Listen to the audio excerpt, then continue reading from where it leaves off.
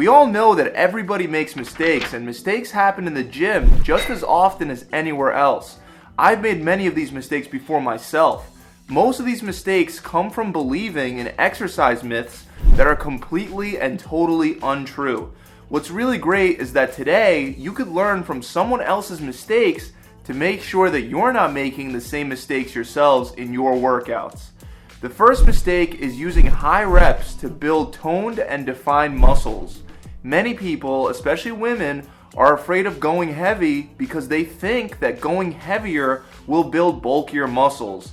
This is definitely far from the truth. Going heavy will not build bigger muscles, especially for women, because your testosterone levels are much lower than for men. Bulking up is influenced a lot more by how you eat and your hormones than by your rep range. Saying that high reps can do a better job at building defined muscles is completely false and isn't backed by any kind of scientific or logical evidence.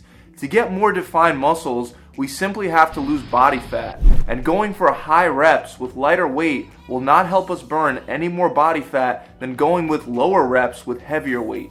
The way that you get defined muscles is by focusing on your nutrition, not your rep range, okay guys?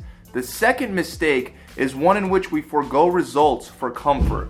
You see, the truth is that there are only a handful of exercises that truly determine if you'll see results from your workout program.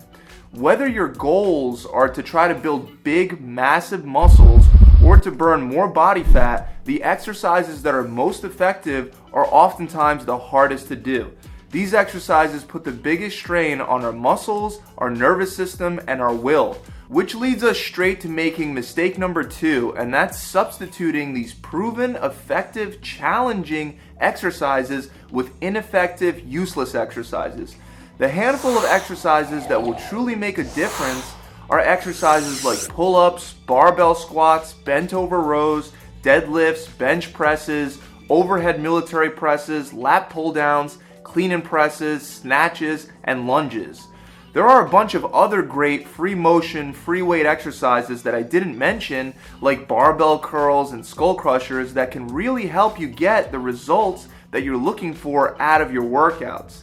The key is to stick to barbells, dumbbells, and cables with a free range of motion, and to stick to proven old school basic lifts.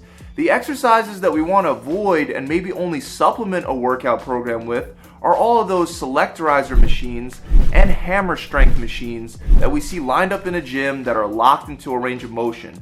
You see people that want to get in and get out of the gym, sit on one machine, then move to the next, then the next, then the next, and then come back in the next week and do the same thing again and again. And they never get any visible results. Point is, stop choosing the easy exercises over the ones that count.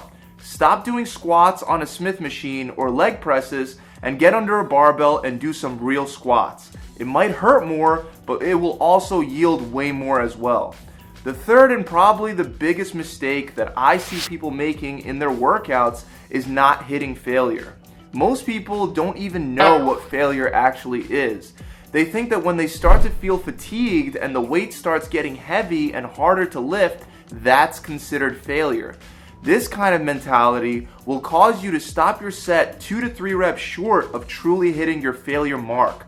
The reason why you want to hit failure is because of a concept known as progressive overload. We know that by overloading the muscles, by gradually increasing stress, we get direct responses from the body in the form of strength gains, muscle gains, and more calories being expended, potentially leading to more fat being burnt. I know there are some people that are against hitting failure, but let me ask you for your opinion. Logically, what better way could you possibly imagine overloading your muscles in a workout than by hitting a point where you can't lift the weight anymore? That sounds by definition like overload to me. I'm well aware that a lot of people are starting to disagree with the concept of failure, and knowing this, I still can't possibly disagree with these people more. We have to overload the muscle to get the muscle to adapt to a higher level of stimulation. Please tell me a better way to do this than by hitting failure.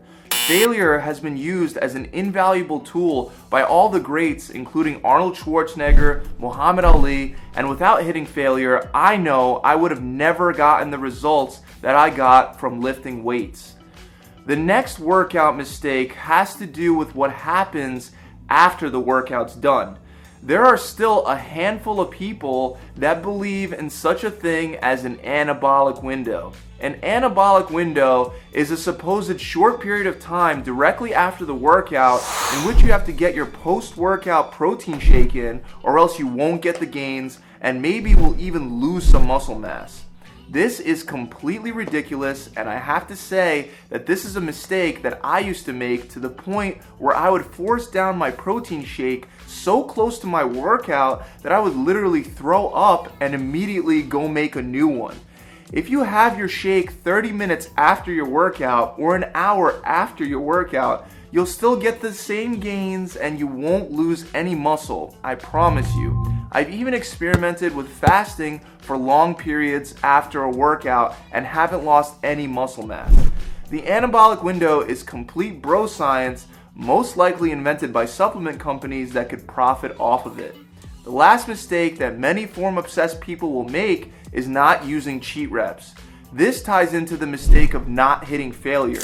Again, if we really want to overload the muscle in order to build that muscle, then using cheat reps at the end of the set when fatigue sets in is a great strategy. Many people will have that fatigue set in, and because they can't do a perfect curl or a perfect row without using some momentum, they just put the weight down. Form is very important, and to get the best out of your workout, your form should be flawless in the beginning. As you near the end of your set, your form should get a little sloppy if you're using a weight that's actually challenging you. Rather than just stopping, you want to work those cheat reps in and use some momentum to really overload that muscle. So that's it, guys. Those are my top 5 biggest myths and mistakes that I see people making in their workouts. This was honestly a very easy video to make because I can go on and on about the mistakes that I see people making at the gym. Thanks for watching. Remember to leave this video a big thumbs up, to comment below, and to subscribe to this channel to see more tips and tricks just like this one. I'll see you guys next time.